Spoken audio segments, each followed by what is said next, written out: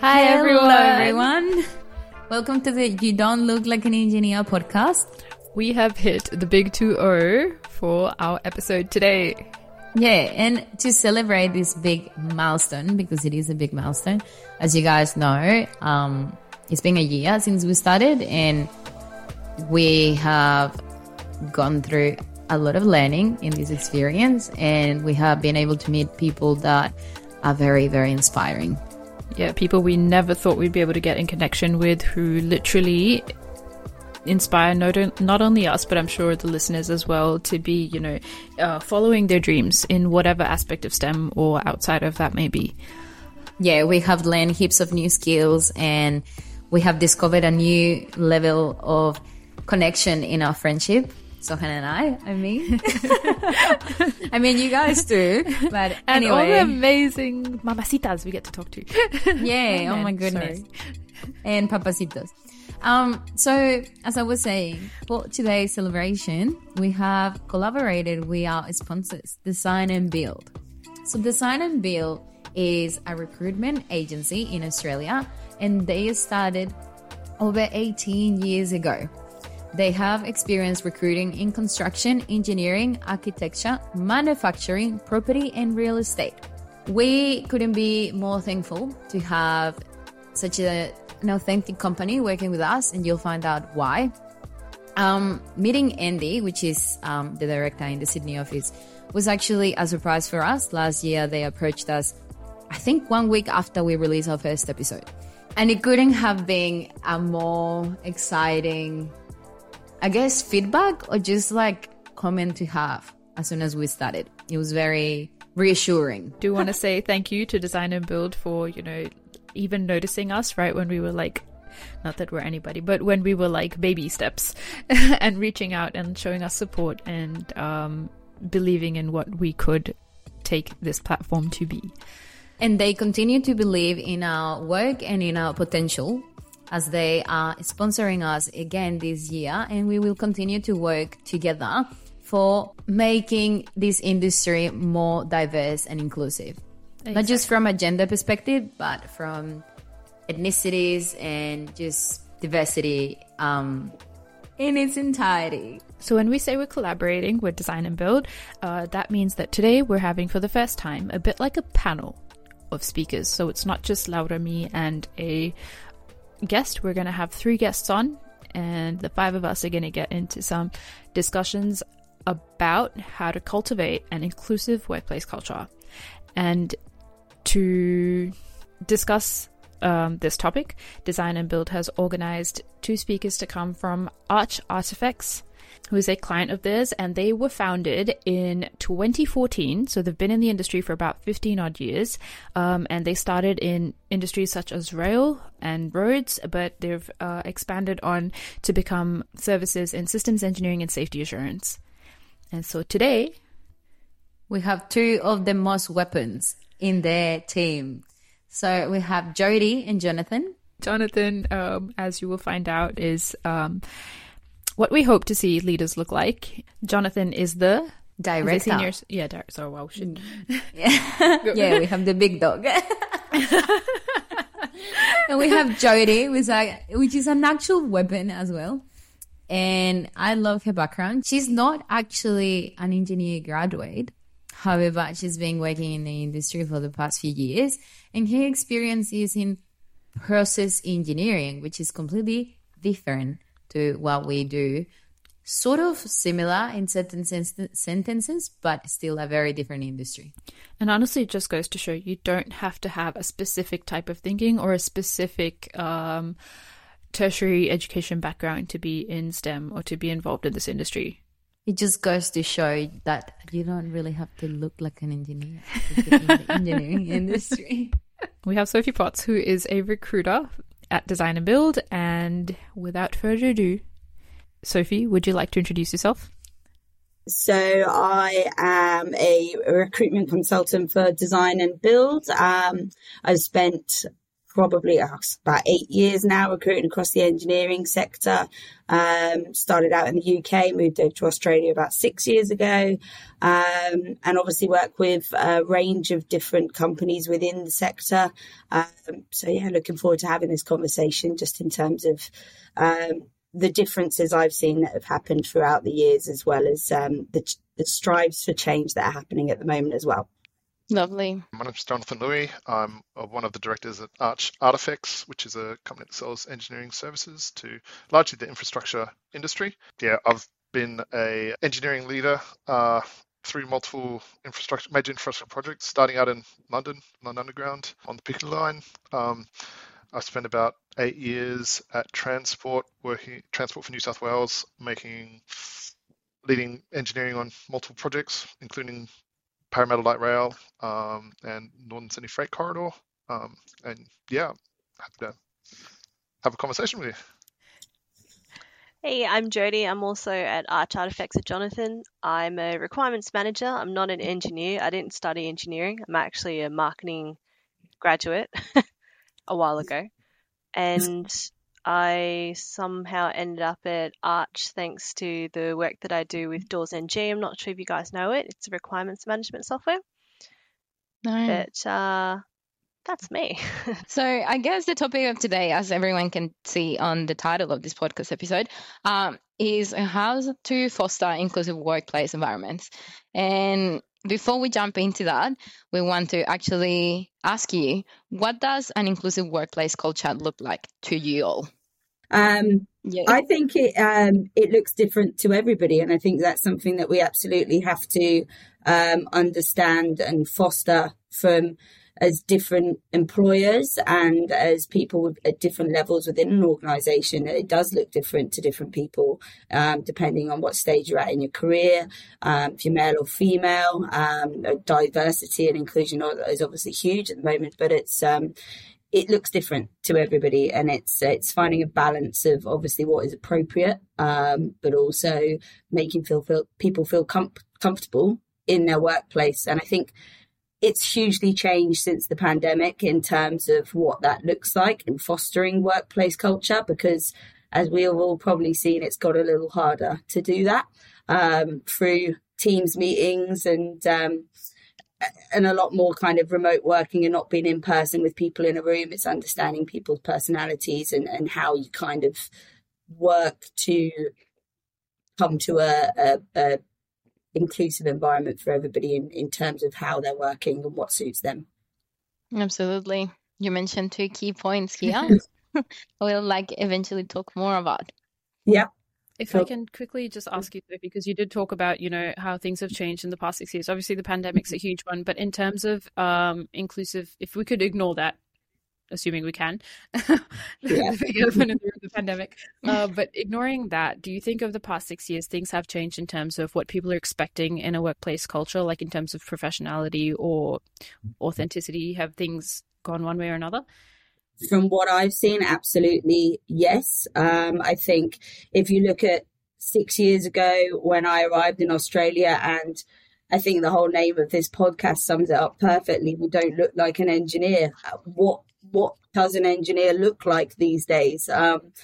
In the past, for me, when I started in recruiting in this space, it was a white middle-aged man in the UK, and seeing those changes through the years and obviously bringing more women into the industry, but also more people that aren't necessarily, like Jodie yourself said there, you're not from an engineering background, but that doesn't mean you can't work in an engineering company.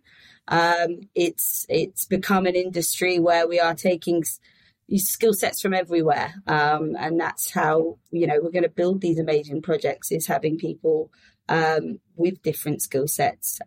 So I think there's just been a huge change in terms of younger people coming through, obviously, and how they've been educated as well. That's changed over the years. Coming out of universities is different to when older people would have done their university. We've been very much going in every day and studying a curriculum. It's all changed, and I think the entire industry, not only engineering, has moved with the times to a degree, for sure. Yeah. What about you, Jodie and Jonathan? What do you think an inclusive workplace culture looks like? personally for me, an inclusive culture is somewhere individuals do feel safe. It's where you know each other's boundaries, and you also then feel to be able to reciprocate that, to be able to let people know where your comfort levels and safety bubble sits, to be able to communicate that. Somewhere that you can have open communication without fear of being ridiculed or gaslit or feel like you're just talking to a brick wall. And that's something that I think our team personally do really well, open communication. Yeah, to build on that, I think Jodie talks about a safe space. Definitely a safe place to learn, but a safe place to be yourself. We try and foster a culture where, you know, we don't have you check your values at the door. You come the whole you, and we don't ask you to do anything you're not comfortable with, and take it from there, really. And the word is also inclusive, right? We want you to feel part of the team. Like there shouldn't be I'm sitting outside of these people, even though they may look different, they may come from a different background, they may be educated different, they may have different skill set, but together we're stronger. So that's really what I consider an inclusive workplace. Yeah. And as a leader, I guess now that there's because you're the director and we're talking about, hiring inclusively, and there's so many different cultures, and I suppose if you even break it down to cultural requirements, like what looks social in a certain sense, like, there's now people that don't drink or people that don't eat a certain cuisine. Like I'm vegetarian, I don't, I have that difference in like where I can eat essentially and everything. How do you navigate that to make sure everyone feels, included? That they belong. Yeah. I think it's just people's attitudes and being mindful, right? We have a learning huddle every Wednesday where we put on lunch. We always are mindful of people's dietary needs when that happens. So there's like, oh, that's a box for, need to make sure that is like, that's the vegetarian box we've got. So we could accompany Sahan at our learning huddle. Yeah. And social settings, I guess, do they change? I guess do you just make sure people are doing different activities, or rather than catching up for drinks, which is the norm? Well, yeah, we do have planned social gatherings every quarter, but you can't force these things too much, I don't think. And just because they get on there and they want to go do something, like go to have a drink at the Edinburgh Castle, that doesn't mean that I can't sit down with somebody else and play some board games or card games.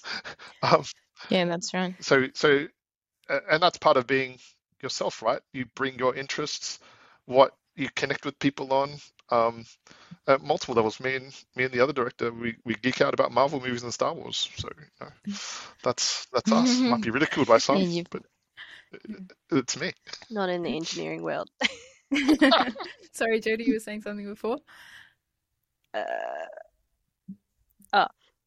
The comment I was going to make was a way to not make someone feel like they're being singled out or different because of their lifestyle is you treat everybody the same. So instead of going up to a particular individual that you think to yourself, oh, they'll have dietary requirements, we'll ask every single person, irregardless, what are your dietary requirements? What is your preference between alcohol or soft drink? It's not a targeted question. It's a very sort of blanket way to treat everybody, and it makes people not feel singled out. Absolutely. Yeah, that is a really good way. That's a really good example with the dietary requirements, but I think like even with like end of the year celebrations, like not everyone has the same celebrations because of different cultures. So it's just changing the name, like not Christmas shutdown period, just end of the year shutdown period. It's all about the language that we use. But I really want to touch on what Sophie said at the start, saying how it looks different to everyone, which is really true, and something that we can see also depending on what you identify as, right? So do you think that the workplace culture looks different to male and females? Is the definition of that different from a male perspective and a female perspective? I would personally say no. Just in terms of my office, like there is absolutely no difference in, I guess, what we're looking for. I think it's more if there was any differences to me, I think it's more at a stage of life where you're at, and your personal beliefs. I think I don't know how much I'm allowed to say this, but I guess recruiters are pretty known for liking a beer or two. There's quite a few in our office that don't drink. So just what you were kind of going back to is it's a case of changing what has been the traditional outlook of our kind of celebrations and what we do to be more inclusive, and make them less focused around alcohol, so to speak. Or, I think, but again, as I say, like time of life, everybody at some point, it seems, I feel like it's when you cross over the 30s boundary, you become interested in triathlons for some reason. Again, just changing with the times, but changing with the people within your office. There are going to be groups that have similar interests, but there's going to be different groups of those. So it's making sure that you are including everybody. And as you say, making them feel like they have a safe space to kind of live their beliefs, feel happy coming into work, and that they're in a supported cultural environment. And there's multiple ways that can be done. It's just working around. Obviously, that's where I have seen the biggest change within workplaces over the kind of last 8 years. Is it used to be kind of an office with a desk. Now it's an office with mothering facilities and religious areas to be able to go and pray if that's what you need to do, and things like that. And I think that is the biggest change for me, is seeing all of those kind of different things come in, and we're on the right path, if you ask me. So the question was, is culture different between males and females? Yeah, like a good workplace culture. What makes you feel looked at as an individual? So I'm going to go the opposite of what Sophie said and actually say that it is different between males and females. And prior to working with Arch, I actually was a recruiter. I was a recruiter in the IT industry. And I'm sure your company is fantastic and lovely, Sophie, but my previous company it felt like Wolf of Wall Street sometimes, honestly. It was so incredibly sales, and how logo was no means maybe, in terms of if a client says no to working with you today, that means maybe they'll work with you in the future.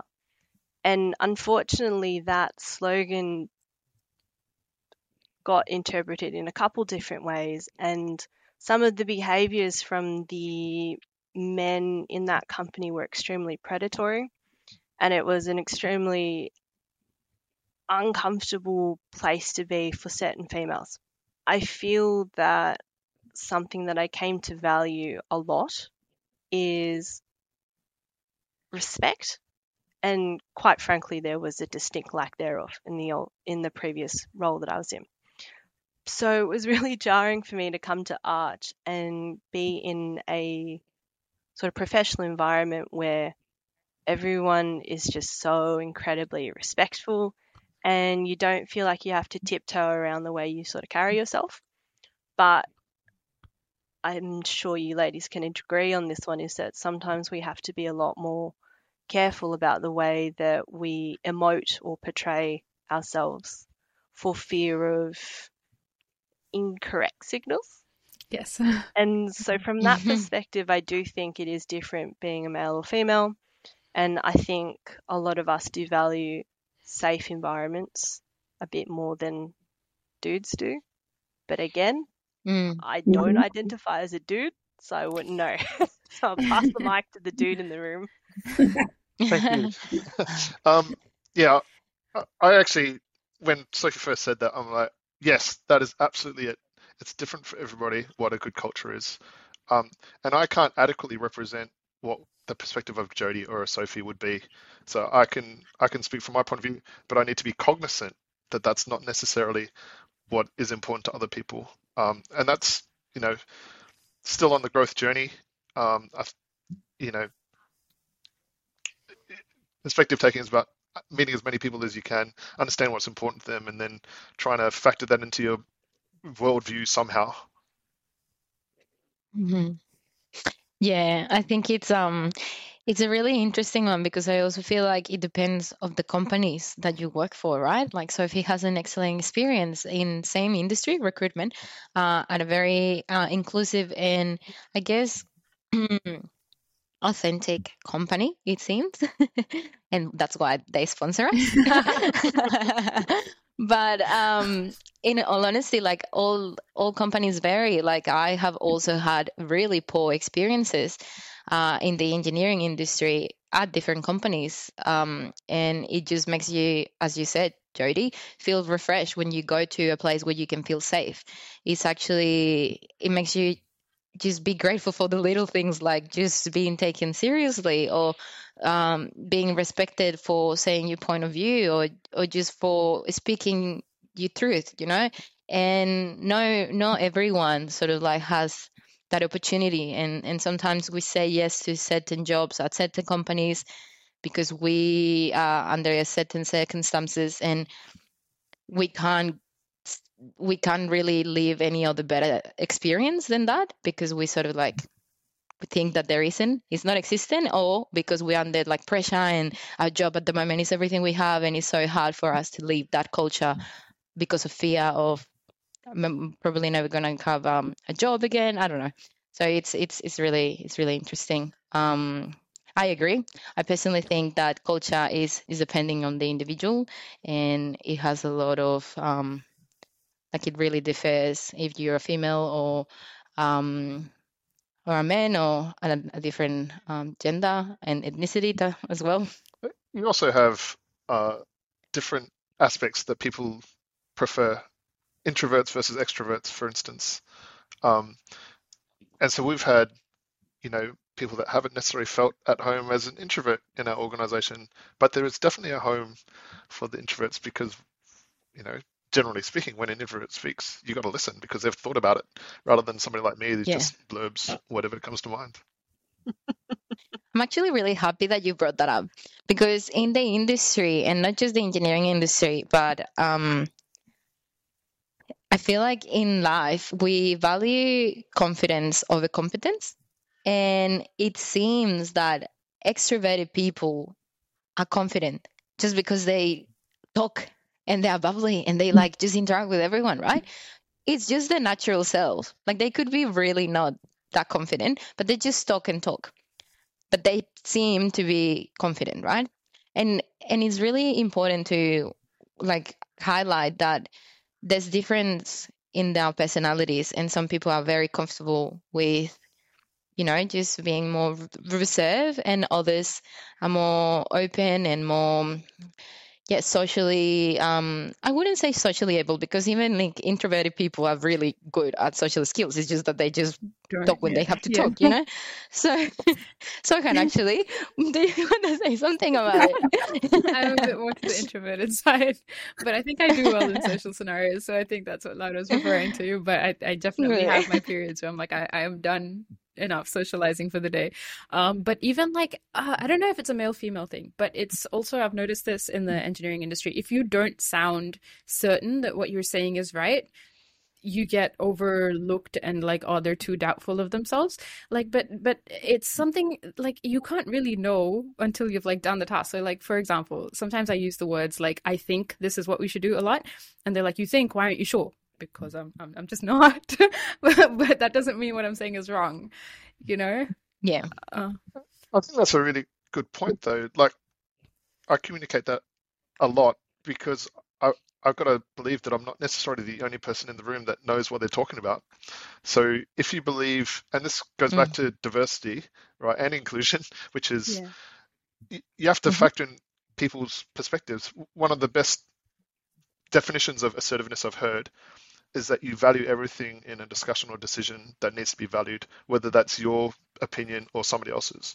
And sometimes that's empowered me to say something that I'm thinking, but may not have had the confidence to say, because I'm either speaking for myself, that's something needs to be valued, or somebody else. So yeah, I think the way you put yourself across, Sohan, is really good in terms of eliciting the best outcome.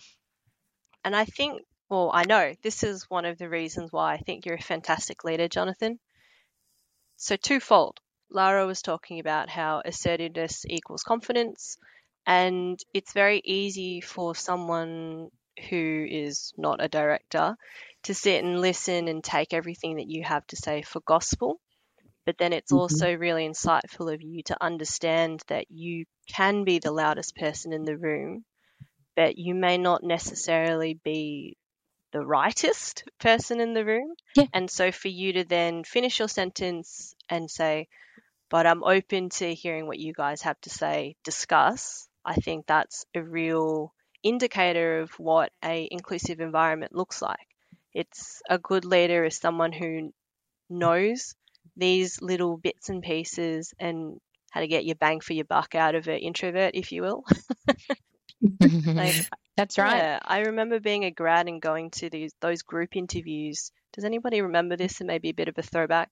You had the group interviews and you spend an entire day there and they just walk around and listen to you. And something that I got told was it's not the loudest person that they want. It's not the most talkative person. They want to hire the person that will notice the quiet people and the person to encourage the entire table and facilitate a discussion as opposed to sort of strong arm a discussion in a specific direction. So I think there is knowledge that loud does not equal right. And you just need to be able to find the support network that can encourage and foster that sort of mindset, which I think Jonathan does really well personally. He's a very woke extrovert. Oh, kudos to you, Jonathan. That's awesome. Really good to hear. That's exactly what we need, especially minority groups in any industry. We need those allies that can see what we're good at and do the, push them and be like, okay, sell yourself. This is what you can do. I think it's incredibly important. But if I can add an undertone to, I guess, where our question came from, the first initial question, do you think like a good workplace culture looks different for men and women? I think where it comes from for us is we keep hearing, and this is like on social media, but also in workplaces, especially for the younger people, where they're like, oh, innately men and women are different, men socialize in a different way to women. So women are more, how are you doing? Yeah, get into your life. Are you okay? Kind of thing. And men are like, oh, we'll just go have a good time, and unfortunately that's also why, we have to have Movember and everything, because, talking about each other is not as common for men. So in that sense, if one party, we can assume, I don't know if this conversation is even right, maybe in the workplace, women are also just out to have a great time. I don't know. But if they are, if one party is looking for like a more personal connection and one is like, oh, I just come, share, have a good time, go back home, it's perfectly fine, don't have to know me on a personal level, then in that sense, what does good workplace culture look like? I would say there is obviously a lot of this that rests on the shoulders of leaders within businesses. And I've worked for some very senior leaders that are very introverted people. And you can see that they have really struggled with this whole piece of being able to include everybody. And that's also putting them in a quite an awkward situation for themselves. Especially senior women, in the times that I had, like in the last 8 years working in engineering, as we've seen women being kind of pushed towards more senior roles, there has been that level of, they're probably overcoming quite a lot in terms of how they sit and how they can be seen within an organization, which is predominantly male-led as well. There is no getting around the fact, if you ask me, in engineering right now, in this point in time where we're at, there are just more men in the industry. That is slowly going to change, but it's where we're at. Is that correct at all levels, Sophie? Is that? It's still correct at all levels, yes, but it is definitely, obviously, there is a major increase in females coming into engineering, but there's a way to go. I think. But looking at that and seeing having a leader in the past like that who's clearly struggled on that level to be able to hand that down in terms of experience from her part and probably what she's gone through in her career as well, to now I have an MD who is very in tune with the fact that he wants to make sure he does have one-on-one time with us all, and he does kind of get to know us all at a more personal level. It's also how different leaders kind of take their approach it. Yeah. And there's one size fits all, I don't think. I think as what Jonathan said, it's about understanding that, you know, taking other people's viewpoints and being and your self-awareness around that part that is really what's driving change, if you ask me, at this point. I like what Sophie said. Like, leaders have different approaches to everything. And we see that some leaders like to get to know the team members. As you said, Jonathan is like a weapon at leadership, and he's like really takes the time to get to know his team members and can listen to all of them regardless of the personality traits, right? And I think that's really good. But I think Sohan was asking more in the sense of like, as an individual, we've talked about bringing your true self to work. Can we really do that, or is it appropriate like to in a professional setting? Because we hear all these things about like, oh, like it's a family because we spend so much time with people from work, right? We spend certain hours, but we also want to draw a boundary, which Jodie, you're great at. It's different for everybody again. I know I've got two examples in my mind about, you know, as much as we try and create an inclusive culture and that it's not necessarily what everybody wants. I had a really confident engineer who felt they didn't fit in with us because they're a bit more introverted. They didn't want to participate in the social things. They sort of wanted the big company. I want to come to work, do my thing, and then leave, and not have necessarily that real personal connection. And they didn't feel like they belong. And that saddened me a bit because we want to have a workplace where everybody feels like they can belong in some way. Yeah. And that's where we're still on a journey, right? And I don't think there's any perfect answers here. I've got another example where, in general, I'm a growth mindset, and I try and help people get to the next level, whatever that is. And then I've just one thing that I've really struggled with is like, okay, there's a person here that doesn't want to improve, doesn't, you know, is perfectly happy with the way they are, and that's fine too. And I think that's a lesson that I've learned as well in this environment. Yeah. We talk about a company being a family, and with your own family, you know what irks each other, you know what's a sore point.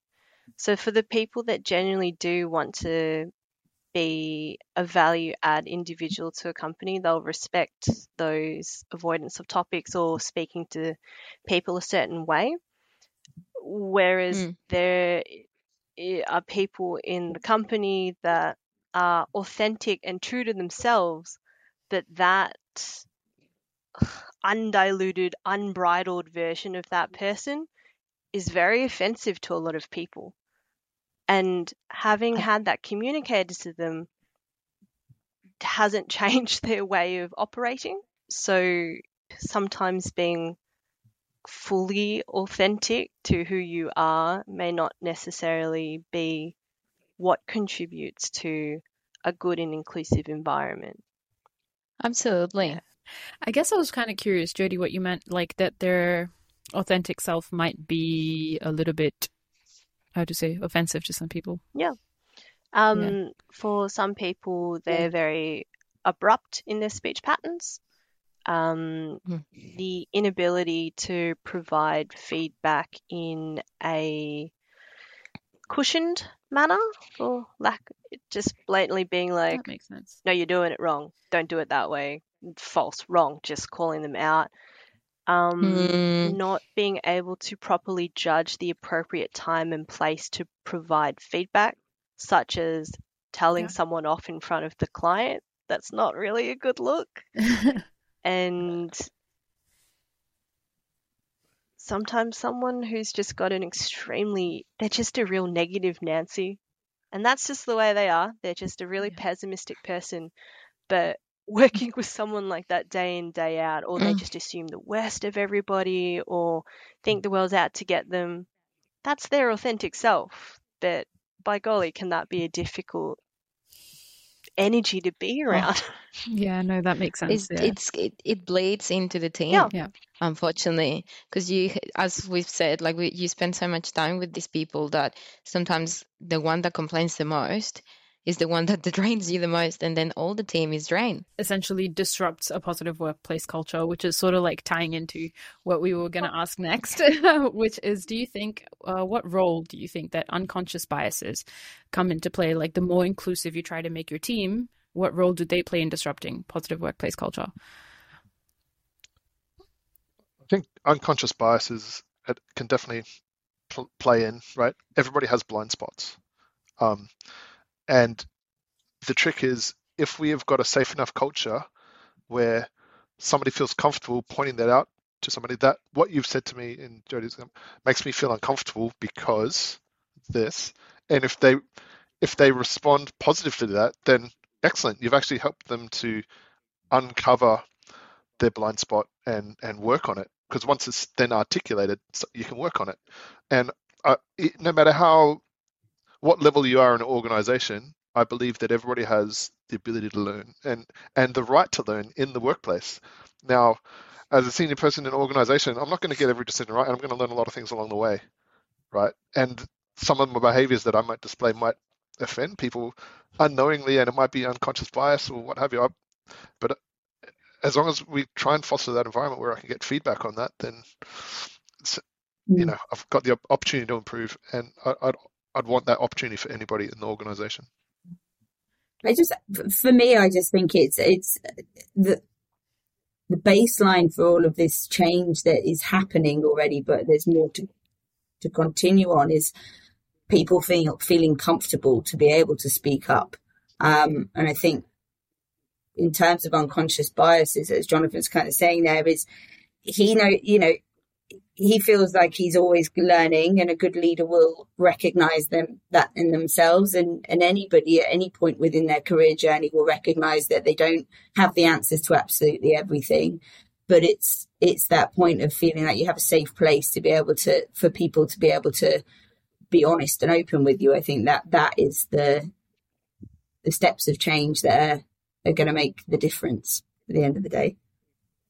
Yeah, change is definitely led from the top down.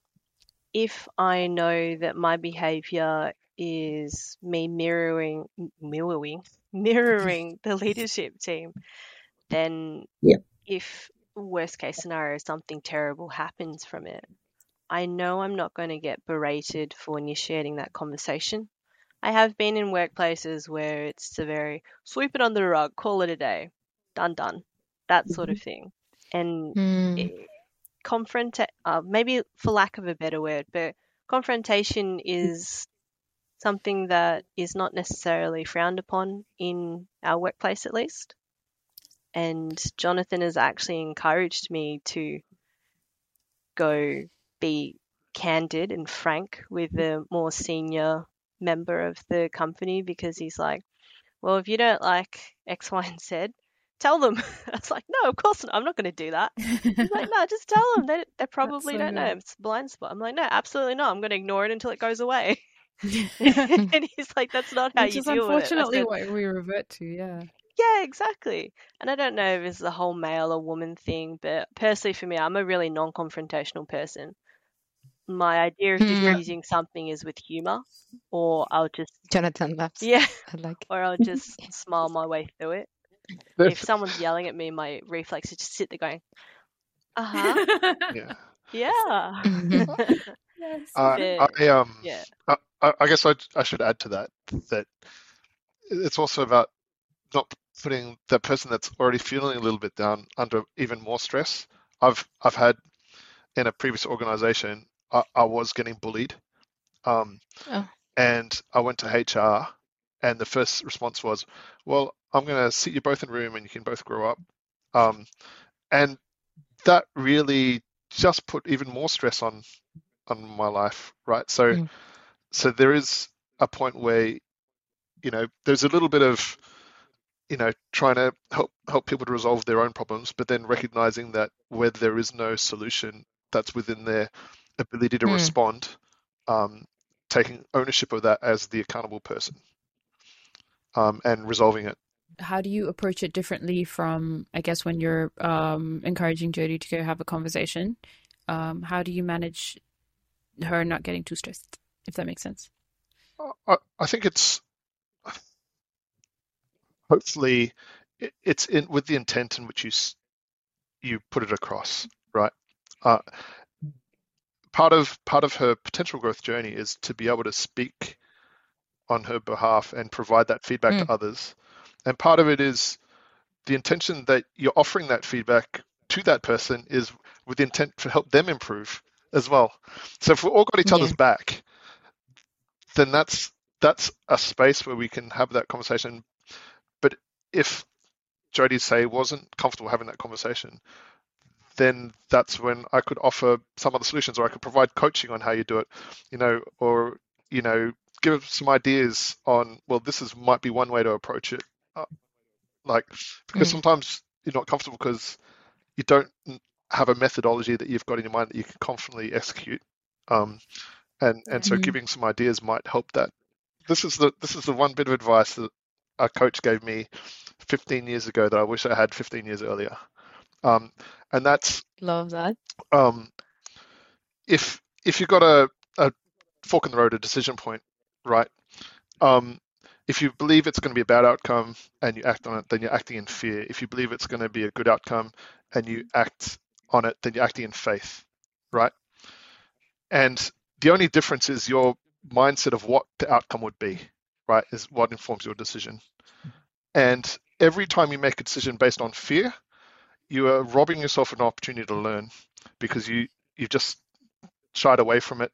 Even if you make a decision based on faith, it's a bad outcome, you learn something, right? So every time you make a decision based on fear, you're self-limiting. And so that's where there's an opportunity for somebody to, like a Jodie, to give feedback to somebody else. And the fear could drive, no, I don't want to do that. But having the faith and then learning the lesson, and then next time the barriers become less because you've been in that situation before. Just like to highlight as well, how many times have you gone to your manager and said, this is my problem, and then they get the whole white knight complex and say, oh, I'll have that conversation for you, and just put on their big boy pants and go, stop bullying that person. And it's the equivalent of your mum coming to the playground and trying to fist fight like a 2-year-old. I wanted to highlight that at no point Jonathan was like, oh, I'll have that conversation for you. That's awesome. It was, as he was saying, it's always been, I'll give you the tools to get the job done. Exactly. But this is your battle to fight. This is your crucible. I like that. That makes all the difference, honestly. And that's why I love like how Jonathan was saying, like, as soon as you have the tools, like positive confrontation, I feel like is something we do need to know how to do.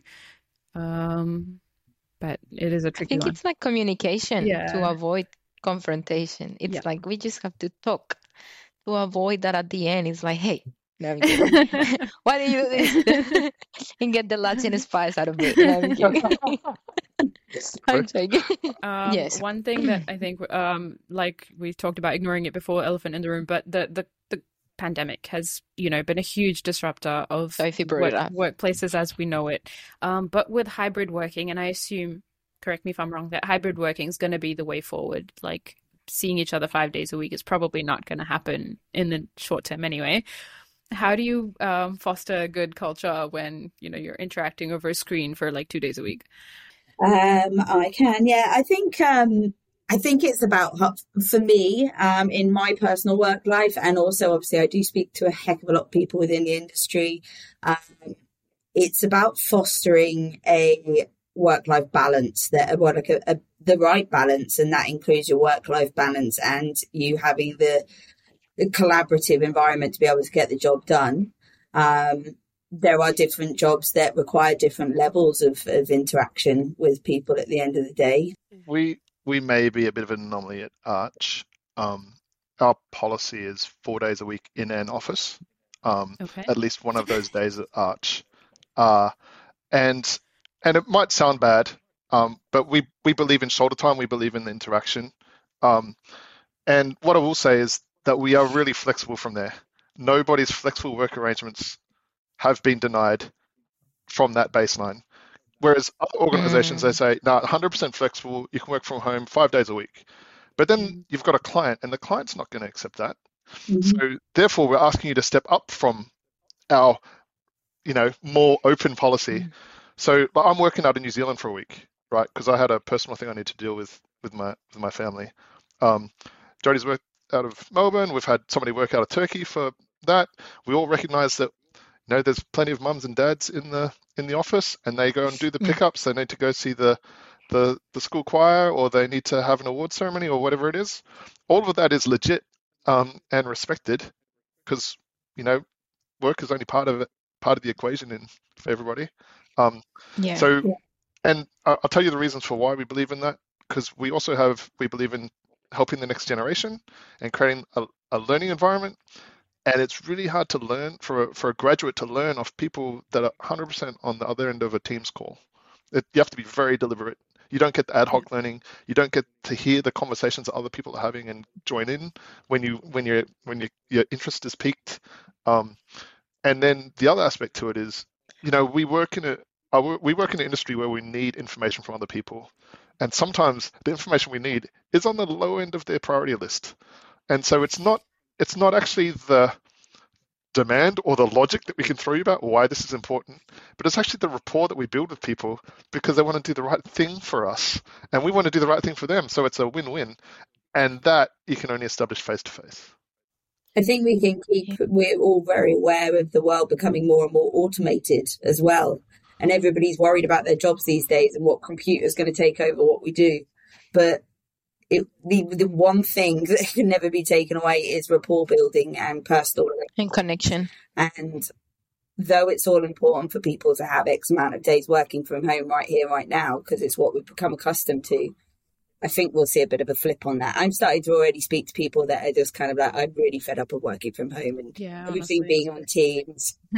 It does get boring. I want to go and speak to people and The only driver behind being able to work from home is just that ease of, taking care of the kids or parents or, something. Or the podcast. The kid. That too. The kid that needs a lot of attention. It's true though. Yeah. Everyone has a hobby and that's completely okay. Yeah. But I like the fact of establishing a work arrangement that allows people to connect. The more that you're going to get out of is when you interact with that senior. Yeah. And again, the conversations that Jonathan has been helping Jodie with, for example. Honestly, you can't do that over a Teams call. Yeah. Love this conversation. Thank you so much. I think we should do a little wrap up of how to actually cultivate this inclusive workplace culture. I want to emphasize on allyship. It seems that it's key to create an inclusive workplace culture. Yeah. And it doesn't necessarily have to be a leader, but it can be someone that can advocate for us. If organizations don't have an allyship program, it doesn't have to be established formally, but just encourage those conversations with people in different senior positions, or if we know that there's an introvert in the team, help them out with promoting themselves for different roles or pursuing their dreams and not just saying yes to what the boss says, sort of thing. Mm-hmm.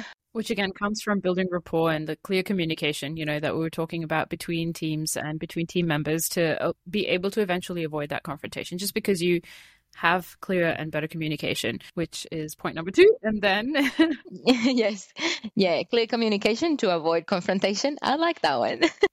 It's a good one. And when it comes to sort of fostering this a culture when we are working as a hybrid. Yeah, it's just that reminding ourselves that work is just one part of the equation and everyone has a life. And sometimes these flexible work arrangements really suit us and take a lot of stress out of our shoulders. But even to end, I think we read this quote on your LinkedIn, Jonathan. It's I think you were talking about systems in general, and they're saying that it's only successful based on how the parts interact with each other. Yep. And I think that in and of itself is the crux of building a good inclusive workplace culture, because you have to figure out how you interact with the people and the team. 100%. 100%. Thank you very much, everyone. It was lovely having you all here. Thank you. All right. Thank you. Have a good one.